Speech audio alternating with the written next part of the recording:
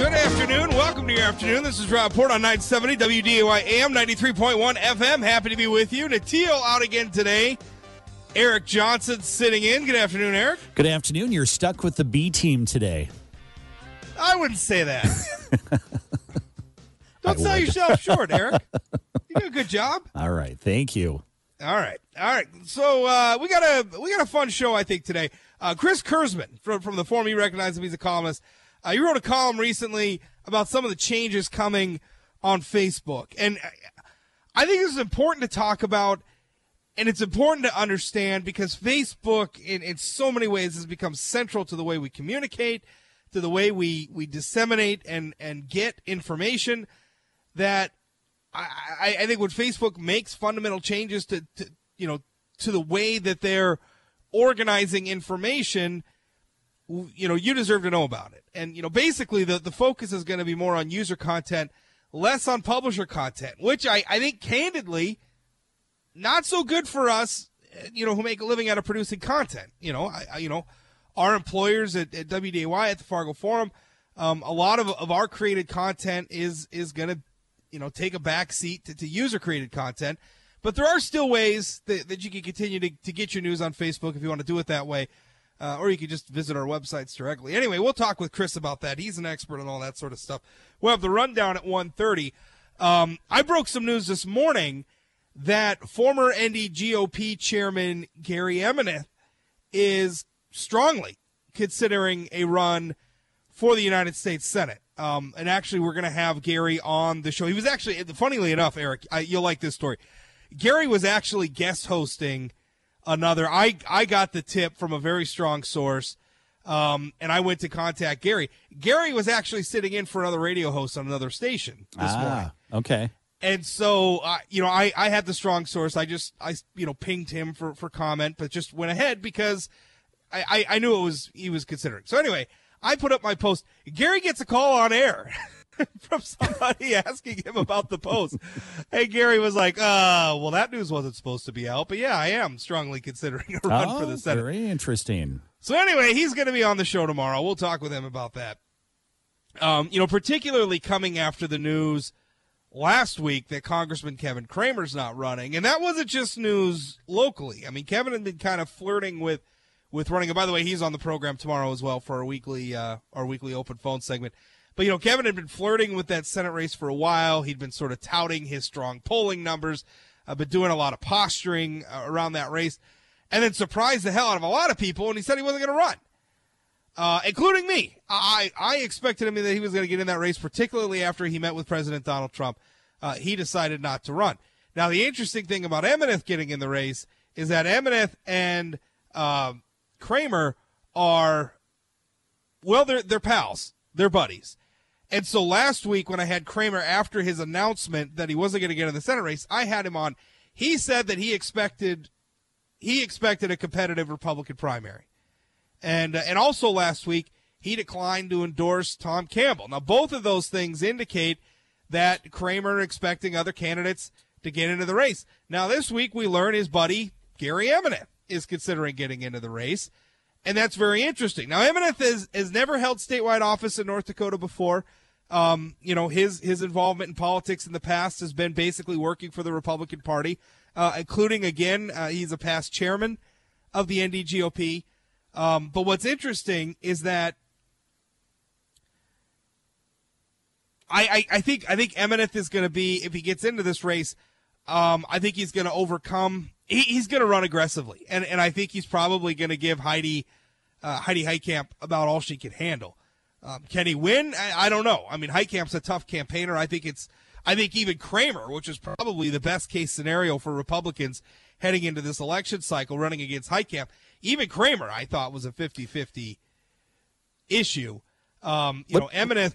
I'm sorry, go ahead. I just wanted to ask you a question. You probably know the inner workings of this better than I do. Is there any kind of, when we're talking about being before the primary, is this field wide open for the Republican Party, or is there kind of conversation among the hierarchy in the Republican Party about, hey, who has the best chance of beating Heidi? Let's push that person to the forefront. Or is it pretty much every man for himself? Well, there's been efforts to recruit, But I don't think that there's been any sort of an effort to like anoint somebody and say this is our person, everybody else stay out. As a matter of fact, party leadership, including the current chairman, Kelly Armstrong, have been out actively recruiting candidates. That's where Tammy Miller, Border States Electric CEO, that's where her name came from. Republicans were trying to recruit her, get her into the race.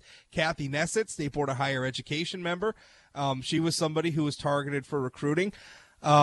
I've heard that there are others. I don't know any specifically. Those are two that were probably the most serious. So no, I don't think that there's any effort to just kind of say this is our person. Now, if Kramer gets into that race, probably what you're going to see is the other candidates clear the way. I think if Kramer had gotten into the Senate race, you probably would have saw Campbell switch to the House race. And there's going to be some deference to the fact that Kramer already holds a seat in Congress. But I don't think there was ever any effort to say, to sort of find a candidate and anoint him. I mean, you got to remember, the North Dakota Republican Party is a sprawling party. It's very, very large. It's a very different situation than Democrats, which frankly, I mean, just given the realities of their, lack of electoral success, is a much smaller organization. And so the Republican Party is much bigger.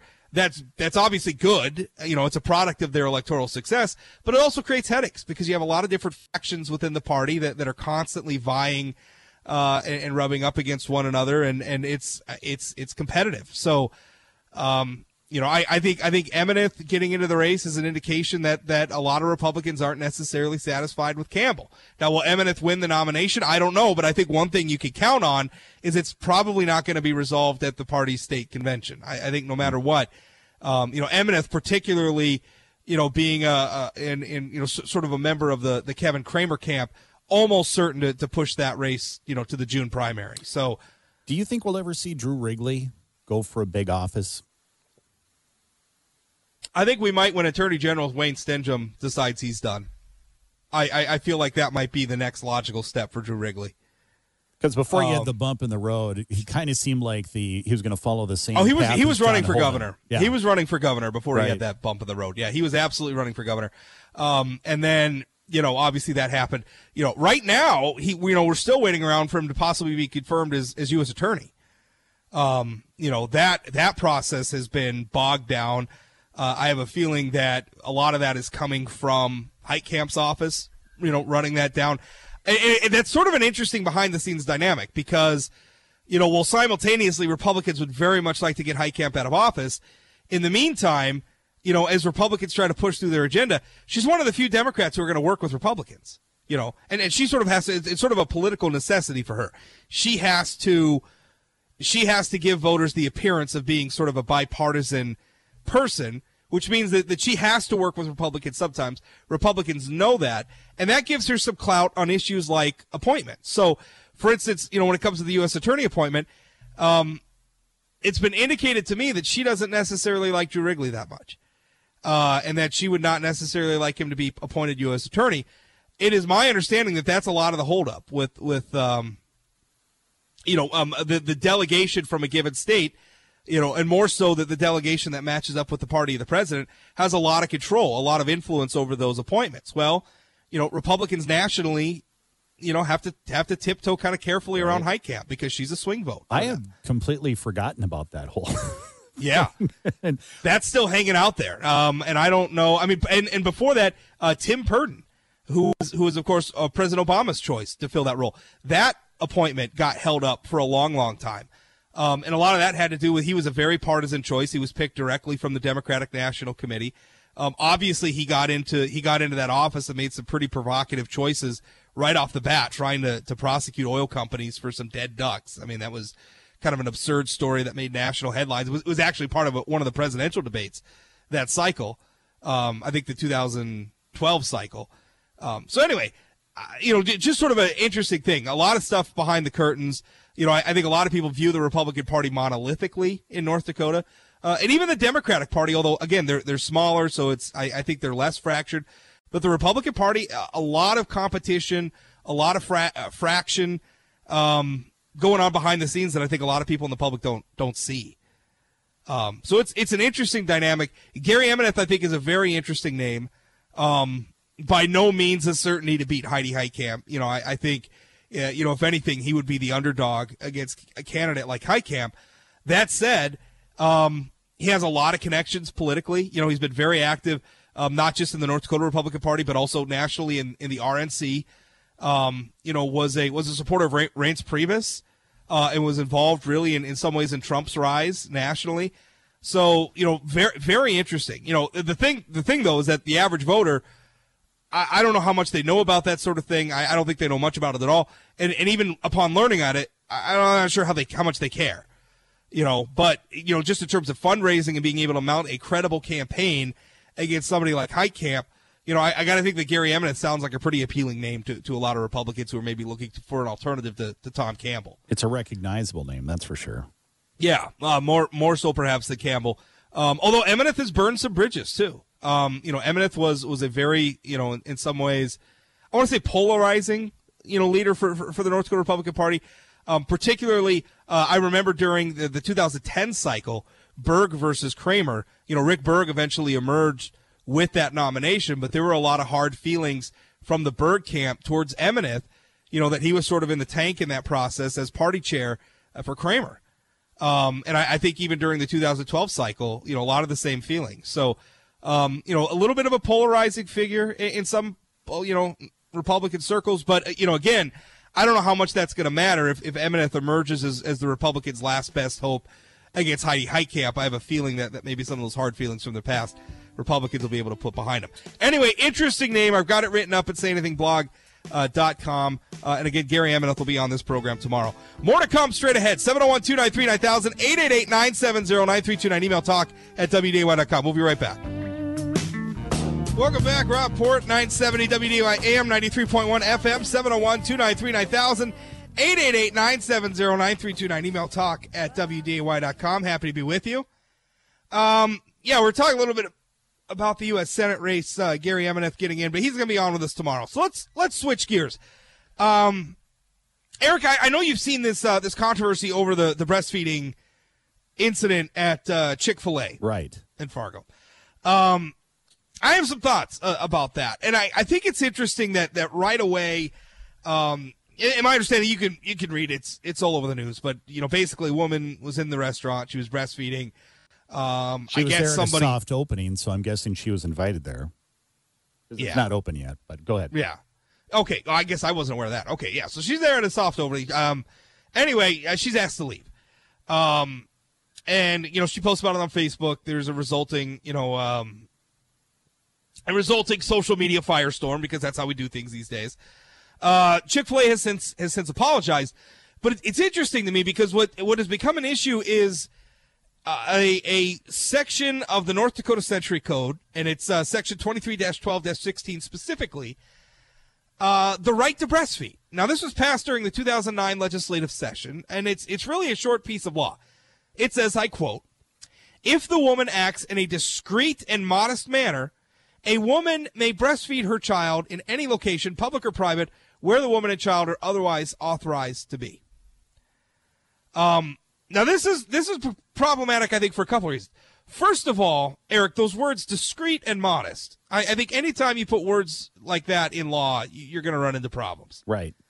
Because whose definition of discreet and modest are we using? Exactly. That's been kind of the debate that's been going on the talk shows has been, who gets to be the police on this? Right. Like, is it my values? Is it your values? Is it your grandmother's values? I mean, who's the decider? What one person might be bothered by something that other people feel is just fine. So that's problematic in and of itself. But the other problem I have is that we're setting state law controlling what the policy towards breastfeeding is going to be on private property. And let me preface my comments with this. And by the way, if you want to weigh in, 701-293-9000, 888-970-9329, email talk at WDAY.com. Let me preface this by saying I have absolutely no problem with women breastfeeding in public. My children were breastfed in public. I think businesses should accommodate it. I don't see that there's a problem. I think people who get wrapped up, up in arms about it, are being obnoxious. They're being juvenile. They're being prudes, right? It's a breast and it's a kid, This is the most natural thing in the world. I don't understand what the big deal is. That being said, I think there's a property rights argument to be made here. And the reason why I think it's important to make it, because a lot of people may think, well, if you support breastfeeding in public, what's the big deal about having a law saying that private places have to allow it? And the reason is because it's not just about this issue, right? Society has constantly evolving social mores, right? Over time, things that may not have been acceptable to one generation of North Dakotans and Americans and Minnesotans, suddenly become acceptable, or things fall out of favor. I mean, this is changing all the time. And public policy is a blunt instrument. And I have a problem, I think, sometimes when we start trying to solve these issues with the law. And to illustrate my point, let me bring up a related issue. Have you heard about this thing called Free the Nipple, Eric? I have not. Okay. Well, this is an issue where women are asserting their right to go topless in public. It's not a trivial thing. There's a lot of activists behind it, a lot of celebrities behind this. There's been hashtag campaigns. There's even legal cases. I believe before there's a case heading to the state Supreme Court of New Hampshire challenging that state's prohibition on women going topless in public. So these women are asserting their right to go topless in public. Now, setting aside how you might feel about that, if women get the right to go topless in public, does that mean that restaurants have to allow it, to grocery stores have to allow it on their premises? Now, most restaurants and grocery stores and things already have a dress code, a universal dress code. Like as a man, I can't walk into my grocery store without my shirt on, even though that might be legal for me out in public generally. I'm not allowed to go on their property in their store with my shirt off, or frankly with my shoes off for that matter, right? No shoes, no shirt, no service. We've all seen those signs. Yep. And so that to me is an important question. Like, are we going to pick and choose when we allow private property owners to assert their property rights?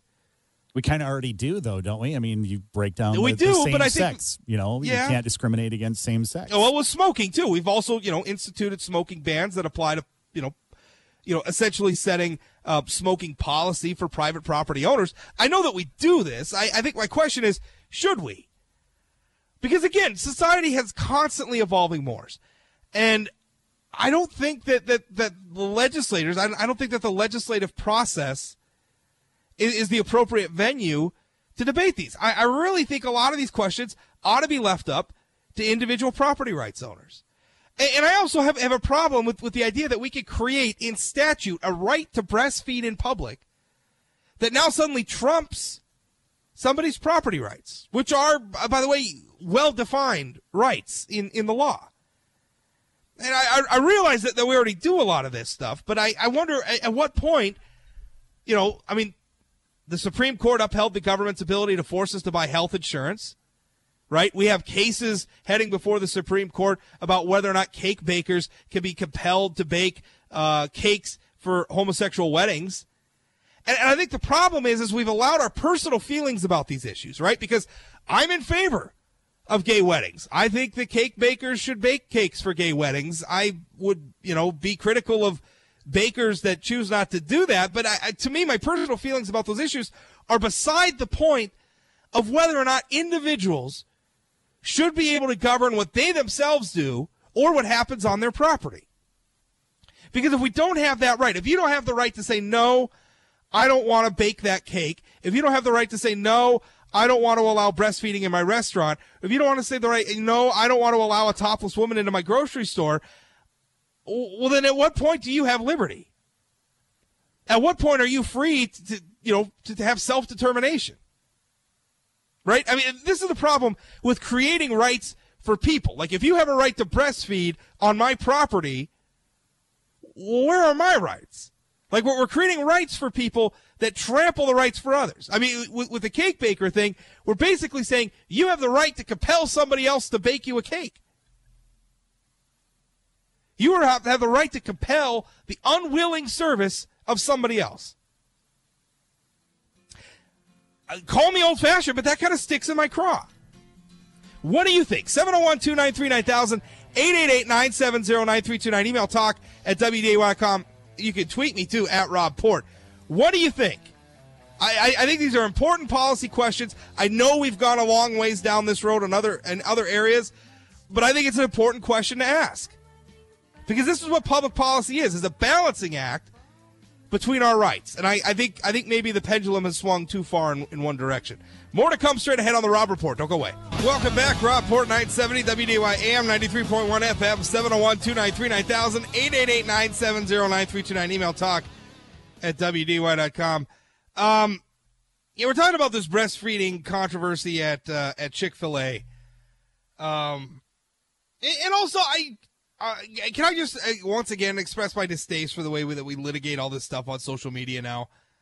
It's like there's no even an effort to like reach out to the company, try to find some common ground, try to find some accommodation. No, it's just immediate move to social media to, vilify and demonize and, organize a mob, basically. I mean, that's what it seems like. That's something makes you mad, or somebody makes somebody mad, so they go to social media and they form a posse, right? Let's form a posse. We'll go after them. We'll get them. That's what we're doing on social media. Well, I think it can definitely hurt a business. This is one of the downsides, I think, to social media. It does give a voice for people. I totally get that. But it also, and I'm not saying it applies in this particular case, but it also gives a voice to somebody that may have a vendetta against somebody and they claim something about a business. And it's pretty tough for a business to go, hey, no, they're lying. I mean, that's almost impossible to clear out. I have seen that politically, where, maybe an employee for a business does something dumb and then that business just gets shellacked, like their ratings get drugged down to like a 1, and people, posting nasty reviews, authors, book. I mean, it happens a lot. And it's unfortunate, but yeah, I mean, it's sort of that mob mentality. And I've even had friends tell me, they don't like so-and-so who owns a certain business, or they don't like so-and-so who works at a certain business. So they go on there, they post, reviews that have no basis in fact. It's not actually based on the actual service or product that they receive. They're just doing it to, out of retribution or whatever. And I think that's abusive. I think that's wrong. I mean, you could hurt real people. You could hurt their jobs. You could hurt their livelihoods by doing that stuff. So I don't know, maybe something to think of as we move forward in this digital age. But going back to the issue of breastfeeding, and again, I don't have a problem with women breastfeeding in public. I'm not some prude who's going to get up in arms because a mom pulls her breast out and feeds her kid. Doesn't bother me at all. As a matter of fact, I think businesses should accommodate it. If I heard about a business that was, giving a mom trouble, or treating moms trying to breastfeed in some ways that is unfair, then, I'm going to be critical of that business. And I'm probably not going to give that business my business. There's only two things that bother me about this thing. And I don't know this woman, and maybe everything was just straight up on board. But if you wanted to create a controversy on this particular topic, a great place to do it would be Chick-fil-A. Because they're already, they already draw a lot of controversy. Right, absolutely. Yeah. The other part of it is it just seems strange to me that this is something that needed to happen while you're basically eating at a fast food restaurant. So you're going to be there like 10 minutes eating and then leaving. It's not like you're there for an hour. So it just I don't know her. I maybe everything is straight up, but it smells a little orchestrated. Yeah, I think there's that too. I mean, obviously, political activists know the power of social media. They know the power of creating, one of those outrage moments. I'm not saying that's necessarily what happened here, but yeah, it seems a little pat, for sure. But I think there is a larger question here, and I think there's a question about balancing rights, because to me that's what politics is about, right? In a perfect world, we could all just go about our day. We are all angels. We could just go about our day and do whatever the heck it is we wanted to do, and everything would be fine because nobody would be criminals and nobody would be doing things to endanger other people. But it's not a perfect world. And so, we all have to live next to each other. We all have to live, in relatively close proximity to one another in our communities. And we have all sorts of ways in which our lives overlap. And so we need politics and public policy to smooth those edges over, to create, draw boundary lines and create laws that are going to allow us to coexist with one another. And what troubles me is that increasingly we are creating rights for people that trample the rights of others, whether it's you have a right to have somebody bake you a cake, or you have a right to go on somebody else's property and breastfeed. I'm not sure I'm comfortable with that. Even when I support gay marriage, even when I support breastfeeding in public, I'm not sure I'm comfortable with creating those sorts of rights in the law. What do you think? 701-293-9000, 888-970-9329. Email talk at WDAY.com. You can tweet me too, at Rob Port. Caller, Rick, you're up. Hey, guys. So, first off, I do love Chick-fil-A, actually. I'm thrilled they're in town. That's delicious. And I would always stop by the Maple Grove Chick-fil-A and pick up Chick-fil-A and race it home to Fargo here for my kids. It's great They food. love it so much, so we're happy to have them. I just think it's kind of ironic and funny that, indeed, while sometimes these extremists can hurt a company or hurt a business, in this case, kind of just like what it was with Trump getting all that free press value. I mean, how many dollars, probably up to $100,000 worth of free advertising that Chick-fil-A has now gotten. I just can't imagine that their sales are way down. I mean, there's maybe 10% of the uneducated, I hate to say uneducated, less than up to speed females that are just, breastfeed fanatics that maybe you're going to boycott. Beyond that, everybody else is still going. And it gives them a black eye, but let's go today. So I just think it's funny. Well, I don't think this is going to give Chick-fil-A. This isn't going to bring the Chick-fil-A empire to their knees by any stretch of the imagination.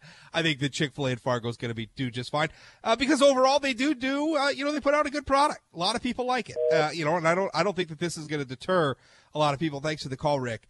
To me, it's just a question. We put a lot of things in laws, because again, I'm reading. This is section 23-12-16 of the North Dakota Century Code. The title of the section is Right to Breastfeed. And it's creating basically a right for you to be able to come on my property and breastfeed, even if I don't like it. And I don't know. I look at that and it gives me pause. Like, I'm not sure I'm entirely comfortable with the way a lot of these laws are heading. And you can absolutely draw a direct line between this and laws against discrimination. Laws that prohibit businesses from telling somebody of a certain ethnicity that they're not going to be served. And I would find that practice abhorrent. The idea that a minority or somebody can be turned away because of the color of their skin is abhorrent to me. I'm just wondering, though, if you boil it down to the most basic principle, which is whether or not you have the right to access other people's property on your terms, or whether or not you have the right to compel them to provide you with a service or a good, whether you want it or not. I think this is a very dangerous direction for public policy, not least because, again, at the national level, we have come through an era. I mean, we've gotten rid of the individual health care mandate now. The employer mandate still is in place, by the way. But we're creating laws where the government can compel us to buy things. We're creating laws where the government can compel you to provide services, whether you want to or not. We're creating laws where people can essentially access your property and setting the terms for access to your property. That, to me, is problematic. That to me, is something that I think we need to think long and hard about. Because if you don't have the right to say no, then what rights do you have at all? Caller, Ken, you're up. I think this falls under the, slay the elephant, choke on a mosquito kind of a thing. If you just stick to everything by the book, then you don't get to combat, the evil of racism back in the 50s and 60s. But then if you follow that logic down the trail, then you choke on, that you have to let everybody do whatever they want because, because I can get a bunch of namby-pamby, legislators to not stand up for constitutional principles. Therefore, I get to create chaos wherever I go because I can, and I'm allowed to. Well, and I think that's what a lot of people don't realize is once you've established a principle and you say, well, this is how we're going to enforce the law, or this is how we're going to look at rights, well, then you've got to be consistent about that. And again, I understand that there's a fallacy, and a lot of people talk about the slippery slope fallacy. But I mean, really. But it's not a slippery slope. It's the courts, because you're not on a slope anymore. You're not on a mountain. Well, it's not just the courts. I get to file a court thing, and then I get to be taken totally seriously. And the judges have to go, well, they did it over here. I guess we got to do it here too. Yeah. Well, and this is the problem. And really, I guess I don't necessarily understand. It's just, I feel like people have a right to say no, and you have a right to your property. And I understand that is going to allow some very bad people to make some very ugly and obnoxious decisions sometimes that drive the rest of us nuts. But I have faith in the overall goodness of humanity. I have faith that, generally speaking, things like market forces and societal forces can cure a lot of those things. Maybe not as quickly as we would like them to at times. Well, but I think it's down to, do you have faith in the people, or do you put your faith in the government? And there's a lot of people, and for a long time, that are putting their faith in the government to fix everything, because it's easier, because I don't need to confront anybody. I don't need to say, hey, dude, what you're doing is wrong. I just have to sick the government on people. I absolutely understand the desire to want to fix discrimination against minorities by passing laws and saying that you're not allowed to discriminate. I get that impulse. I don't want to see people discriminated against. I think it's disgusting. But the problem is now you've created a precedent whereby that sort of authority of the government can be used in other ways that are abusive, in other ways that maybe produce outcomes that we don't necessarily want. And people feel good, and I mean, it's a little bit of a drug too. It makes me feel good to right this, what I consider to be a wrong, and I get to use the government and the courts to do it. If the government can force you to buy health insurance, why can't the government force you to buy cheeseburgers? Right. Why can't they force you to charge? They force you to do?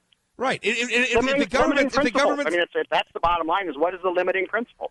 Right. And if the government says that you have no right, and see, that's the thing, that our country was founded on limits on the government. Like, if you read the Constitution, it's a whole big list of a lot of things that the government can't do. Yep. And we've been steadily chipping away at that and saying, oh, no, the government can do more and more and more. And a lot of it is in pursuit of noble causes, right? A lot of it in pursuit of civil rights, which are good things to pursue, no question about it. But process matters. And it's sometimes rights, universal rights, are inconvenient. You know, they prevent us from getting the sort of outcomes that we want. But I'm not sure that that's necessarily a good argument for undermining. And you get back to what, the classic, from my perspective, definition of a right is something I can do that has nothing to do with you. You don't have to do anything but sit in your living room, and I have a right to free speech. You can sit in your living room, I get it. I have a right to life, liberty, and the pursuit of happiness. You can sit in your living room. You don't have to give me anything. I have that right, and you don't have to do anything for me to pursue or enjoy that right. Right. Yeah. I think it's hard to call anything a right that requires somebody else to do something. Thanks for the call, Ken. Yeah. Thanks for the call, Ken. Appreciate it. Aaron, you're next. Go ahead. Hey, I wanted to talk a little bit about the business rights aspect of it. That's something that I've been struggling with since we voted on the smoking ban. Right. I love that there's no smoking in bowling alleys and bars and restaurants. But me too. I don't like the government coming in and saying, "Hey, bar owner, mom and pop, you can't have smoking." See, I think the thing with the smoking ban is we were heading in this direction already. I think smoking has fallen out of favor in America for a lot of reasons. You know, health reasons, the fact that it makes you smell bad. A lot of people still do it, not nearly as much as in other generations. I don't think there's any question that things like smoking bans have hastened us towards a point where people are smoking less. But I think we would have gotten there anyway. And I think we could have done so maybe without trampling property rights. So you're right. I mean, and that is the big struggle, because a lot of times these laws are producing outcomes that we want, right? A lot of times these laws are, stopping discrimination against minorities. A lot of times these laws are stopping smoking in public, which people like you and I don't like. But is that necessarily enough to justify supporting, trampling property rights? Yeah, well, to throw a wrench in that cog, and I think hopefully all of us are going to agree on this, is the Americans with Disabilities Act. What if, as a business owner, I don't want to put in an elevator and a wheelchair ramp? Yeah. But, I think we all agree that you should. I don't know. I mean, there's no. I mean, and that's the problem. Is I think you run into the fact that individual rights are sometimes inconvenient, and they're an obstacle to getting the outcomes we want. I just not sure. I don't think there's enough people who are standing up and saying no, even though that's an outcome that I want. We've still got to protect the right of people to say no. You know, even up to the, and I got to take a break, Aaron. Thanks for the call. Even up to in the area of free speech, you're seeing that a lot today, where suddenly people are like, well, hate speech isn't protected speech anymore. Well, yes, it is. If you want to say that you have free speech, you're going to have to tolerate the fact that some people are going to say some things that you don't want to hear. That's what freedom means.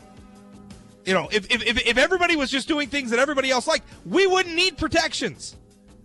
I got to take a break. This is the Rob Report, 970 WDY AM, 93.1 FM. Don't go away. We'll be right back. Welcome back, Rob Report, 970 WDY AM, 93.1 FM. We don't have a lot of time this segment because I was busy yakking in the last segment. We had a lot of calls, too, people calling in. I think it's an interesting concept, and I think just to maybe put a period at the end of the sentence, I think we've gotten lazy. I think that we have allowed the immediacy of our desires to produce certain specific social outcomes or public policy outcomes, we have allowed that to maybe trump our respect for process and individual rights. And I think we've also sort of lost respect for the idea that sometimes freedoms allow people to behave like ingrates. And because we can't allow that behavior to be justification to remove their rights. Because once we've removed their rights, you've removed your rights too. Right? I mean, that's the dangerous thing. If you don't protect the Ku Klux Klan's right to say whatever hateful, ignorant, bigoted, stupid thing that they want to say, then you've also eroded your right to say the things that you want to say, maybe in the face of authority that you don't necessarily agree with. You know, that's the big obstacle. That's the big risk. You know, once we've started to say, you know, that certain property owners don't have certain rights anymore, you know, once we've started to say that, you know, you can be compelled to do certain things by the state because, you know, people have a right to this or a right to that or a right to the product of your sweat and labor or a right to access your property in certain ways, we have eroded your rights too. So even if you're supporting it in a way, you say, well, we've stopped discrimination against gays. We've stopped discrimination against minorities. We're allowing, breastfeeding in public now, and that's something that I want. Okay, fine. But you've also undermined your rights. And that may come back to bite you. Just something to keep in mind. Chris Kurzman coming up next. Big changes to how Facebook is displaying content. We'll talk with him about that here on the Rob Report. Hour 2, starting soon. Don't go away. Welcome back. Rob Report 970 WDAY AM 93.1 FM. Cruising into your Tuesday afternoon, 701-293-9000, 888-970-9329. Email talk at WDAY1.com. Eric, I literally just had to check my calendar to make sure I was right when I said it was Tuesday. How bad is that? Yeah, it is in fact Tuesday. The holidays got me all messed up. I know. I was going to say the same thing, and I also took some days off, kind of some odd days because, like Mike, you were gone, and Mike McFeely was gone, and Jay Thomas were gone for like 2 weeks. So we were kind of like doing vacations around you guys a little bit. So yeah, I took vacation, and then I caught the bubonic plague. Yes, that was horrible. I've never been that sick in my life. Anyway. Here to talk with me, not about getting sick or getting the flu or anything like that. We're actually going to talk about Facebook. We were just bashing Facebook a little bit earlier in the program. But there's no denying the fact that Facebook has become central to the way most Americans communicate these days. I mean, it's where people get their news. It's where people keep up to date on school activities. I don't know. It's very central to our lives. But Facebook is making some very fundamental changes to the way they organize information on their service. Here to talk with us about that is Chris Kurzman of the Fargo Forum. Chris, how's it going? I'm doing well, Rob. How are you? Pretty good. First of all, tell us, I think these changes have made a lot of headlines, but just tell us very simply, what's changing? So exactly what's changing is Facebook is changing, once again, the algorithm that they use to determine the types of items that go into your news feed. So that thing that, when you first open up Facebook, that thing that starts feeding you content, posts a different type, that's all determined by an algorithm. And so that has to do with things that you've liked, pages that you've liked, or it might have to do with family members. Family members will generally, score higher, that kind of thing. So then it takes all the stuff that's available and then it applies this algorithm, and then it starts serving you stuff on your news feed. And then, of course, right along with, paid content and advertising and stuff. And so then as you scroll down, that's what determines the order that those things come in, where they might appear on that news feed. So last week, what Facebook announced was that they were going to again change how this algorithm works. To their credit, they have this time been a bit more upfront about how they've made those changes. A lot of times they're, I would say, a little bit more shrouded in secrecy. But this time around, they came out right out in broadcast that they were going to devalue content from pages that you like, whether that's a business, a brand, or in this case, a media company. So if you're using Facebook to get your news, Facebook came out and said, we're not going to show you as much news. Now, that obviously has big implications for us, for those of us who create content and then, link to it on Facebook. I mean, it's really become important. I know for a lot of publishers, I know it was important to me when I was running SayAnythingBlog.com before I joined Forum Communications. I mean, Facebook was huge. I mean, it was a big part of how people were accessing my content. So I mean, obviously a lot of people have interest in accessing that sort of content. Why is Facebook doing this? Is it the fake news stuff, or what's driving this? Well, I think certainly, and I've read a lot of reactions that sort of makes that argument that, Facebook has been taking it from all sides the last couple of years, whether they're being accused of partisan bias or if they're part of, this explosion in fake news that's part of it. So they've been getting pressure from, users on certainly, but then also from governments and, very large organizations out there for them to, monitor what they put on there. And Facebook has defended itself, and I think, reasonably well with the, we're not a media company, that all of these things are, they're determined by our users, but they are mitigated by that algorithm, by what you see in the news feed. So what that, I guess where I sort of come from with that is that, we sort of go into Facebook, I think, with this idea that Facebook is going to be the place where we're going to be able to have this information at our fingertips. And, Facebook is continually moving the goalposts and changing the way that it handles those things. And it's a struggle to keep up. And it's also, I think, in the terms of being an audience member, might not be serving you the news that you want, that you've asked for. And that's definitely a cause for concern. So just to be clear, though, obviously, Forum Communications, all our various Facebook pages and all that stuff, that's all still going to be on Facebook.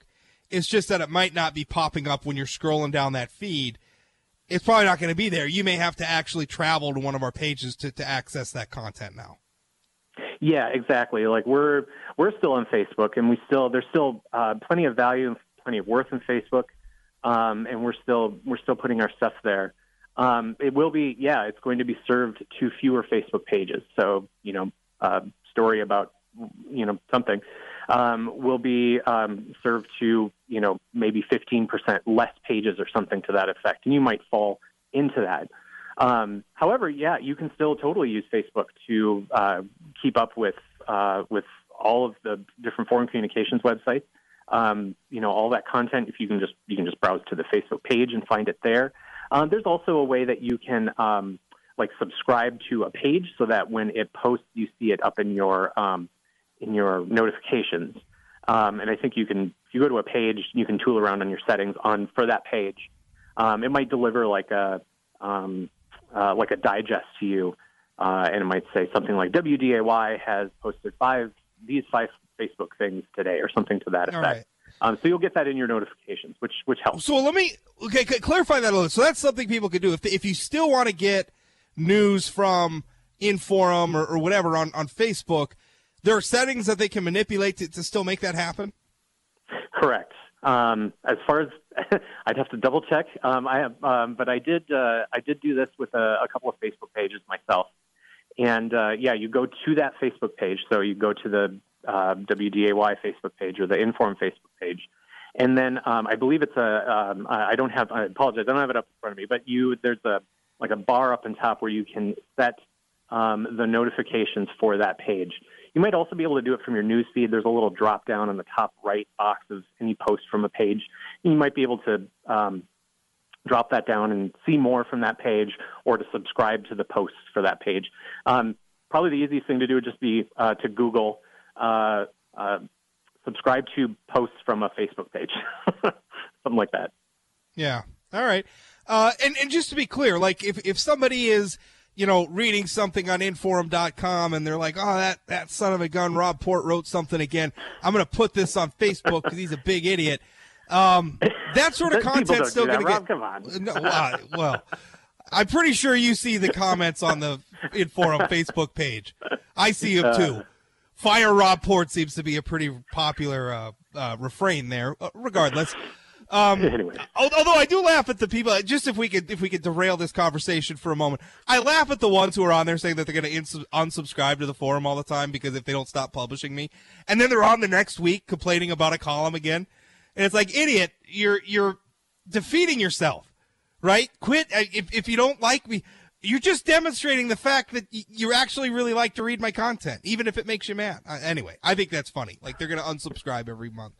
Anyway, so if them as an individual like shares an Inforum thing, that's still going to get plenty of play, right? If somebody comes to a website and shares something on their personal Facebook wall from Inforum or any other website, that's still going to get play, right? Yeah, the indications that are given by what I've read and from Mark Zuckerberg's notes last week is that they're going to prioritize content that originates from like your family and friends. And so what I've seen is if you're sharing something like that, it's not coming directly from that page itself. If you're sharing something, it will likely. You'll still see it there. It's not going to devalue necessarily the content, just how do I explain it? Well, I suppose the source of the content. If it's coming from that page itself, it's going to get dinged. If it's coming from a friend or a family member or something like that, it probably wouldn't. Do you think these changes are good for Facebook? Wow. I guess, I sort of come from it from the standpoint of an audience member who is there for news. Facebook can be so many things to people. I don't get a lot of news from Facebook anymore personally. However, I still interact with Facebook multiple times a day. So Facebook is not the place I get news. There's lots of places to get news.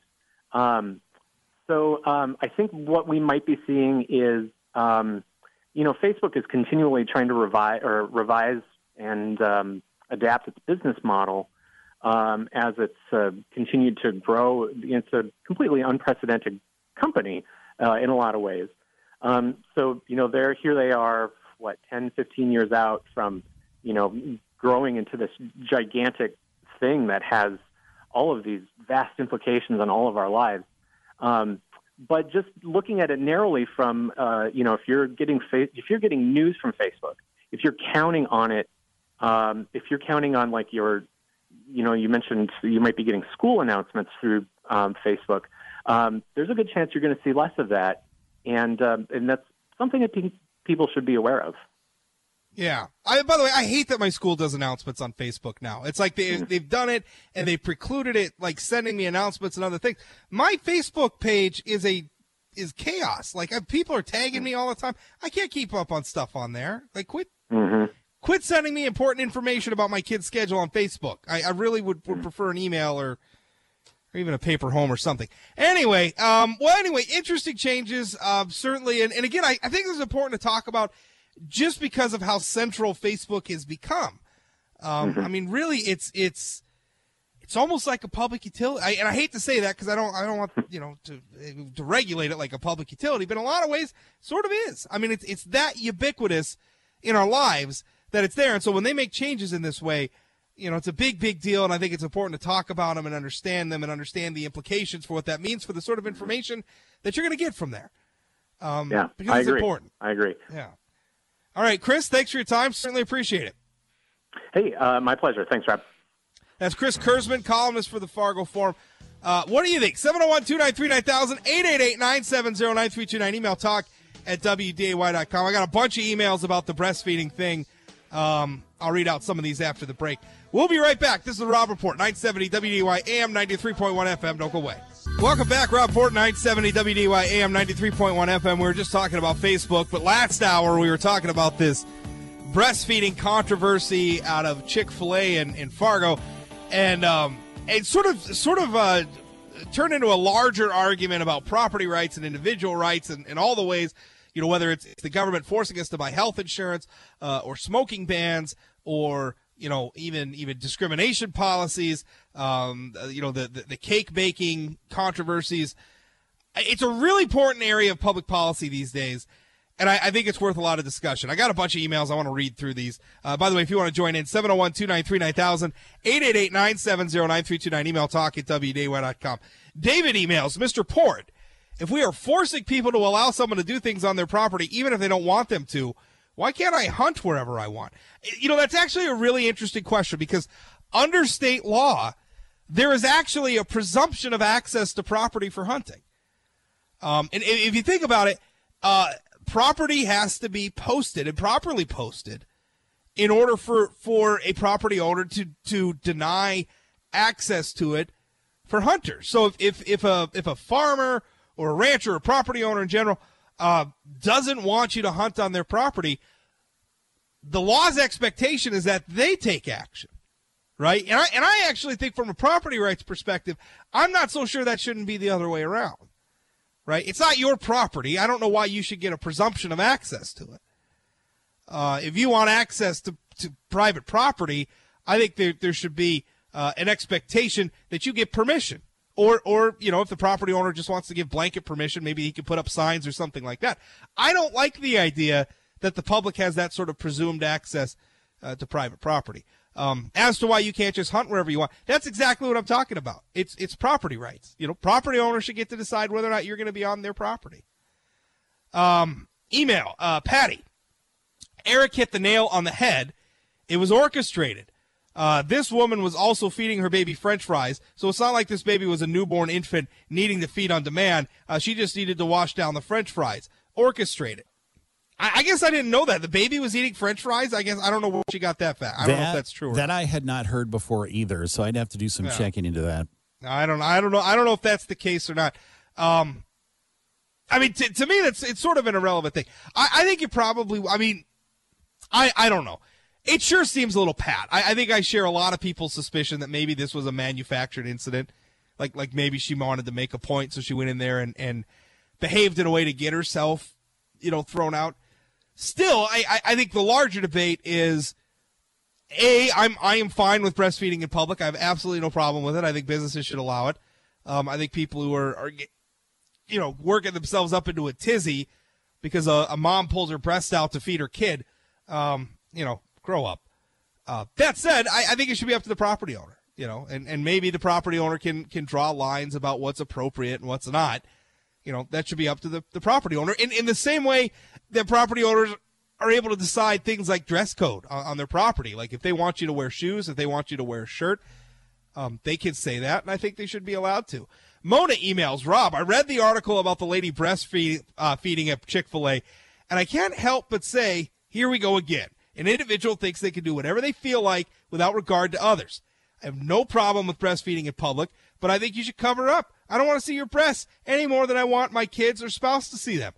I would like to ask this couple what they would have done if they were the manager of Chick-fil-A and other customers were complaining. Tell them to leave? But a bigger problem for me is people running to the media and making a mountain out of a molehill. Thanks for giving a black eye to a new business.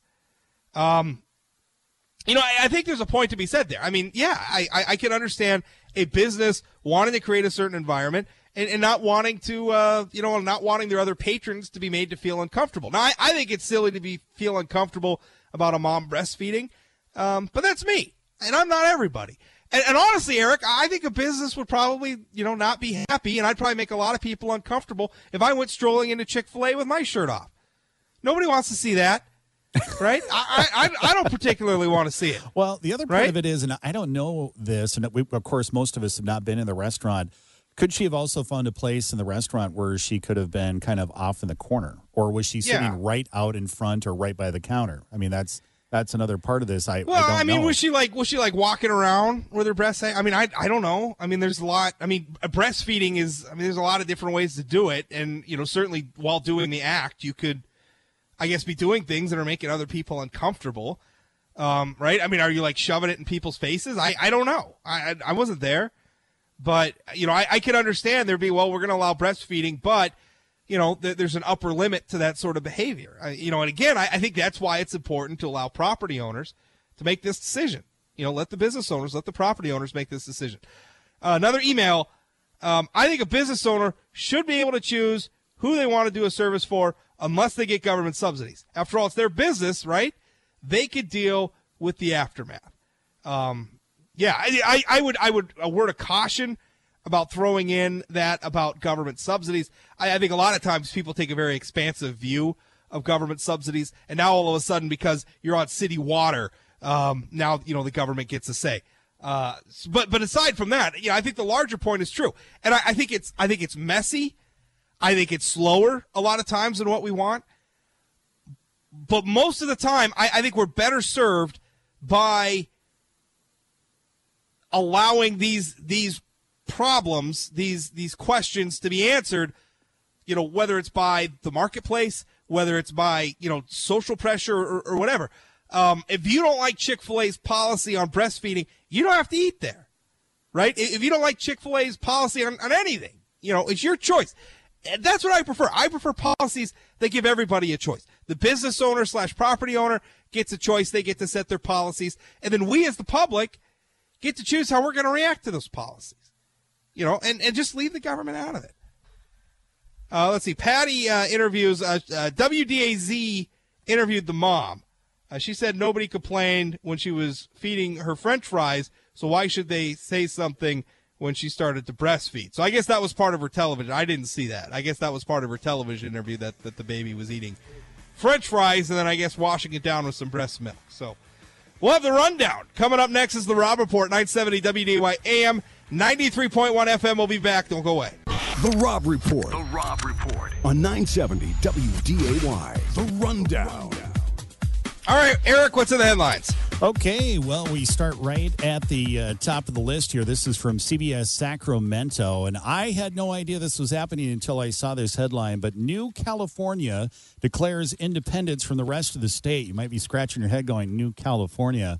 Well, actually, there is a declaration of independence from the founders of the state of New California. And are they trying to break away? I'm not quite sure what's going on here, but a strange story. Yeah, there's actually, believe it or not, there's actually a process for this. They're not leaving the union, right? They're not seceding. They're just leaving California. There's actually a process for this. It was used by West Virginia to leave Virginia. So that is during the Civil War. So that is, I guess that's what they're doing. I don't know how successful it is. Looking at the map, well, like when I read that article, looking at the map, it kind of seems like the Republican parts of California want to leave the liberal parts. Well, my thought is do they want somebody else to pay for their roads and everything as well, or do they just want their certain area to deal with that, but then everybody else should pay for everything else, is what I'm trying to I mean, I think they want to create like they want to be a state. Their own deal. Wow. They want to be their own deal. They want to be a state. I guess that means they want 2 senators in Congress and however many representatives, I guess it works out for their population. Yeah, I don't know. It's a weird deal. I don't know how successful they're going to be, but there is a process for this. And in the age of Trump, one thing I have learned, Eric, is that I don't ever say, oh, that's absurd, because Absurd stuff is happening all the time now. So to quote a line from Dumb and Dumber, so you say there's a chance. I'm saying there's a chance. It seems unlikely, but I don't know. They could, and I don't even know what I should look up what the process is, because there is one. I mean, this is a real thing that's allowed under the law, and they're taking the steps. They want to pursue this, but I mean, obviously at some point there needs to be a vote. I think it'd be a question of, whether or not the people of California are going to go along. And I don't know who all gets to vote. Does everybody in California get to vote on the split, or just the people in the split areas? I don't even know how that works, but I don't know. It's an interesting thing. All right, what's next? Okay, this is from the Independent website, news website out of the UK. So the headline reads, marijuana legislation causing violent crime to fall in the U.S. states, according to a study. So the legislation of marijuana for medical purposes has led to significant reduction in violent crime in several U.S. states, specifically bordering Mexico, according to a study that was published by the Economic Journal. Yeah, I mean, that doesn't surprise me. And that's an argument that the pro-legalization folks, whether it's legalizing medical marijuana or whether it's legalizing marijuana just for recreational use, which we're also seeing, it's an argument I think the anti-prohibition people have been making for a while. And I think it's an accurate one. I think sometimes we ignore the potential risks of legal marijuana. I mean, I think that brings its own societal headaches along with it. But really, I mean, it's analogous to the legalization of alcohol. I mean, when we prohibited it, we basically created a massive black market that enriched people like Al Capone. And we had all sorts of violent, gangs operating in the legal shadows, serving it, and they obviously they couldn't access the courts or whatever to resolve their disputes. So they did what human beings do in the absence of things like courts and laws, and they just murdered each other. And then when we legalized alcohol, obviously alcohol has negative social impacts, but are they as large as the social impacts of prohibition? I'm not so sure. I think overall, I think we're going to have a rough transition period with marijuana where we're going to see some ups and downs. Long term, I think it's what's best for not just North Dakota, the nation. I really do. Next up, newsbusters.org. This is kind of like a little play in what we were talking about yesterday, but the headline is 2017, the year the news media went to war against a president. Yeah. And I have to kind of agree with that headline in many cases. Yeah. Well, I think if I remember right, there's like something 90% of the stories were negative. Although, again, I think you can have some selection bias there depending on what sources you're selecting. I mean, obviously, if you're selecting, cable news and a lot of the national press, yeah, I think you're going to see that. And I'm not sure that sort of palpable hostility to Trump, I'm all in favor of holding Trump accountable. And I'm all in favor of aggressive coverage of him and calling him out when he says things that are untrue. And shining a light on the things that he's doing. I think every politician under the sun needs to get that treatment. But have you ever seen anything like this before? And I guess no. I should probably have written down some examples. But he can do something what maybe another president would do would be kind of trivial or. You remember like the ice cream thing? Like, there was something like it was a story about ice cream where like Trump wasn't going to serve ice cream to the reporters anymore, and like in reality, it's like, well, he just wasn't serving like the same number of scoops, or I mean, it was just something that was really dumb. Like it was just petty and dumb. And why the Christmas decoration? Remember the Christmas decorations? Yes. Yeah, you're getting panel discussions about this stuff on CNN almost on a daily basis, and it's like it looks like haunted Christmas. Well, you took pictures of it when the lights were off, you idiots. When the lights are on, it looks nice. You took pictures of when the lights were off, and then it's just you're manufacturing dumb stuff. And the thing that drives me nuts about that is there's plenty of legitimate stuff to be critical of Trump about. But when you go after him about dumb stuff, then people just roll their eyes, and it minimizes, right? It diminishes your ability to go after him on legit stuff. It's just a dumb thing to do. Stop, But again, I think it's, American newsrooms, particularly at that level, are, kind of ideologically homogenous. Trump is a heretic to that world, and they hate him. And boy, does that come through in their coverage. Oh, absolutely. Last but not least, from the New York Post, you're going to have to help me a little bit with this one. So it's official. The Me Too campaign has jumped the shark. It happened Saturdays with Saturday's brutal public character assassination of actor Aziz Ansari. Is that right? I've never heard I think of that's Aziz. right. A dude who's laid claim to being one of Hollywood's good guys. Now his reputation is in tatters and his career is threatened because of a lady who took her time saying no. I like Aziz Ansari. I think he's funny. I thought he was great on Parks and Recreation. I think his show on Netflix, though a little twee, was pretty good. I think he's a talented dude. I do think we've been talking about. I've been sort of waiting for this moment when people just sort of are like, maybe the Me Too thing is going too far. Because while we've certainly shown a light on a lot of stuff that's legitimately awful, Harvey Weinstein and et cetera, we don't need to go down the list here. I think people are getting trapped up in behavior that's not abusive. And I think what's going on here is that there was actually, this woman came out, and she's anonymous, right? She named him, but she's staying anonymous. She went out on a date with him. He aggressively pursued sex with her. And when I say aggressively, meant he kept asking. But every time she said no or I'm not uncomfortable or whatever, he backed off. And eventually when she said she wanted to leave, he called her an Uber and she left. Now she's saying she was sexually assaulted. And I think that's the problem. A lot of people are thinking, well, okay, you didn't like his advances, but every time you said no, he backed off. And when you wanted to leave, you left. Okay, so maybe was he maybe a little too aggressive in pursuing sex? I guess you can make that argument, but that's not sexual assault. And if we're going to define that as sexual assault, boy, we got a big problem as society because there's a lot of people that are going to be going to prison that maybe shouldn't be in prison. Okay, and here's the other thing, and I'm just kind of raising my eyebrow a little bit because I hadn't followed this story a whole lot. But the hit on Ansari came, it was this female, was posted on babe.net with somebody identified as a 23-year-old photographer from Brooklyn. Why does babe.net sound like a reputable site to me? I don't know. It looks like I had never heard of it before, and just obviously looked at it in the it's one of these websites. I have no idea anything about this website. Obviously, Ansari he's not denying that the date happened, and even if you just read through her description of everything that happened.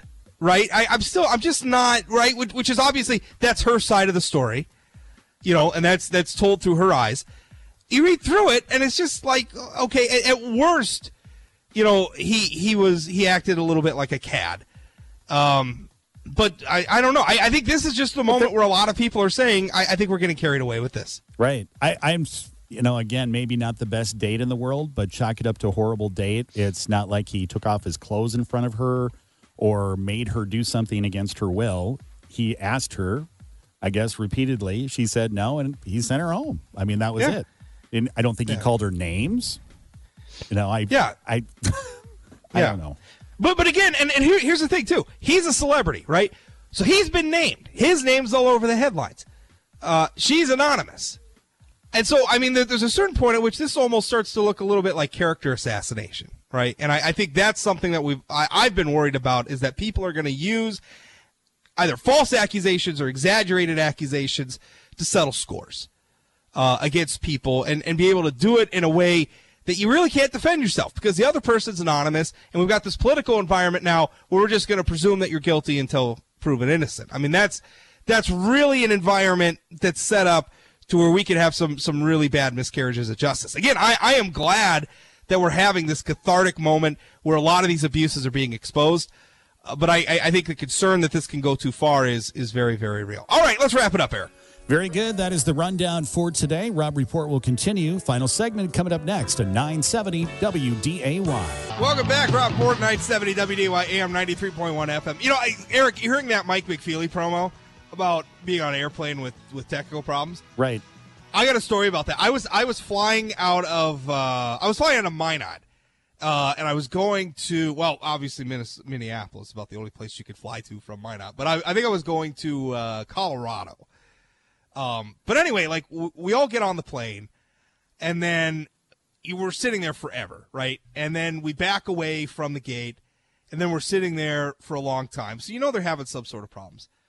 And then at some point, the captain comes on the thing, and he does that thing, where they don't enunciate. Well, by the way, why do pilots talk that way? Why do they have to have the 1970s, or the old CB radio microphone, too? All right, folks, this is your captain speaking. Like, they're speaking so low. It's like everybody's just saying, shut up. Right. The captain's talking to us, and it's not the usual stuff like we're at 30,000 feet, we're going to turn left at Toledo to get wherever, right? It's not that stuff. Like, we're not flying. I want to hear what the captain say. Everybody shut up, right? So the captain's talking low and really annoyingly, so nobody can really hear him. The other thing, they say, well, we got a computer problem. We're trying to fix this, before we take off. Okay, fine. Somebody forgot to do an update, whatever. The thing is, I'm looking outside. I'm seeing the maintenance grid. They're like under the thing, which makes sense. Maybe that's how they access the computer. But pretty soon I see a maintenance guy come along with a big damn hammer. He's got a big giant hammer. And then the whole plane hears wham, wham, wham from under the thing, like just loud as you can imagine, beating on the underside of the plane. And I'm thinking, boy, that is a hell of a computer problem that we are now resolving with the sledgehammer. Yeah, and then 5 minutes later, after the banging, the captain came on and was like, we're going to go back to the gate. We got to fly in another plane. And, we ended up having to sit there for 2 hours and fly in another plane. But that was, so that was my big – luckily, we weren't in the air. But I'm still trying to imagine what computer problem they were fixing. With a hammer. With the hammer. Maybe the computer was falling out. I have had computer problems that I've wanted to fix with a hammer. I just don't think it's probably the most productive way to go about doing it. I don't know. My goodness. I don't like to fly anyway, so something like that would really kind of push me over the top. Yeah. 701-293-9000, 888-970-9329, email talk@wday.com. Jay Thomas Show coming up next. We've been talking about this thing with breastfeeding and all that. And again, I think I've been seeing some reactions on Facebook and that to me, saying, I support women breastfeeding in public. Well, so do I. My kids were breastfed. Sometimes they were breastfed in public. I don't want to see moms harassed. I also know that we live in a society where we all got to live with one another. And we all have different points of view on this. And I might find people who are objecting to this prudish or whatever. I could also understand that maybe other people get carried away with it and make other people feel uncomfortable. And I think my philosophy about society and about politics is that everybody should be free to make the choices that they want to make as much as possible, right? I mean, that's my default setting. Now, I understand we can't just let people do whatever they want. We got to have some laws, which means you can't be shooting your rifle in your backyard in an urban area. That's not safe. That puts other people in danger. Not to mention, the noise is not great. You can't do that. So we've got to have laws against that. We can't just let you make every single choice you want to make. But when we drill down to issues like this, right, where there's nobody's necessarily at harm, it's sort of a subjective thing. I think we've got to leave it up to people choosing. I think you've got to leave it to let people make the choices that they're going to make. And I think a lot of people just can't. And I wish if there was some skill that I wish was more prevalent in society, it's that sometimes I wish people were able to have the humility and the deference maybe to just let issues go sometimes. Just understand that you live in a free society. And we're all going to work together to try to allow one another to make the maximum number of choices possible. But the price of that is that sometimes other people are going to make choices that you don't like. And I make that argument a lot when it comes to free speech. But really, the principle, I think, goes far beyond the issue of free speech. It's not just if you want free speech, that means you're going to have to tolerate speech that you don't like. It's also if you want the freedom to choose, if you want the freedom to decide how you're going to live your life and to go through life and to make choices that impact you, that impact your family, that impact your career and your prosperity, you got to understand that other people are going to want to make choices too. And they're going to make them on values that maybe sometimes you don't necessarily share. It's an imperfect world. And to me, I would rather live with the imperfections. I would rather live with the struggles that we sometimes have with one another as infuriating as they can be. I would rather face those obstacles and deal with them than to live in a world that is made unfree because we're constantly trying to perfect it public policy. I guess what I'm trying to say is I'd like to see a little bit more skepticism of public policy as a solution, because that was at the center of the breastfeeding thing. Is in North Dakota law, we have a right to breastfeed. That's in the law. And it includes private property. It includes words in there that, what is it again? I have to look it up. I don't even remember the words. I think something like modest. Yeah. If the woman acts in a discreet and modest manner. Okay, so now we're putting these highly subjective terms into law. And the law is creating a right for women to breastfeed. This is terrible public policy. Not least because the terms like the guidelines for the mom's breastfeeding are completely subjective to the point of making the law unusable. But on top of that, you're creating a right on private property that I don't think you necessarily have. I don't think that you should just get to breastfeed your kid wherever. No, I shouldn't say that. I think moms should be able to breastfeed their kids just about wherever they want. But I also think the business owners and property owners should be able to make that choice. That's my argument. And I think in this scrap over this are larger lessons for our society and how we're going to live with one another. Right? I mean, so much of politics is just, one group of people wants to do it this way and another group of people wants to do it this way. In some ways, I think the reason why the federal government is so polarized, it's so, to the point where they never get anything done, paralyzed, is because they're trying to do too much. It's too much public policy. We need to push the choice back to people. As unsatisfying and as difficult as that may be, we got to push the choice back to people. Jay Thomas Show. Coming up next, this is the Rob Report. You can always catch me here 12 to 2 p.m., Monday through Friday, right here on 970 WDY AM 93.1 FM, or of course 24 hours a day, 7 days a week at SayAnythingBlog.com, North Dakota's most popular political blog. Thanks for listening. We'll talk again.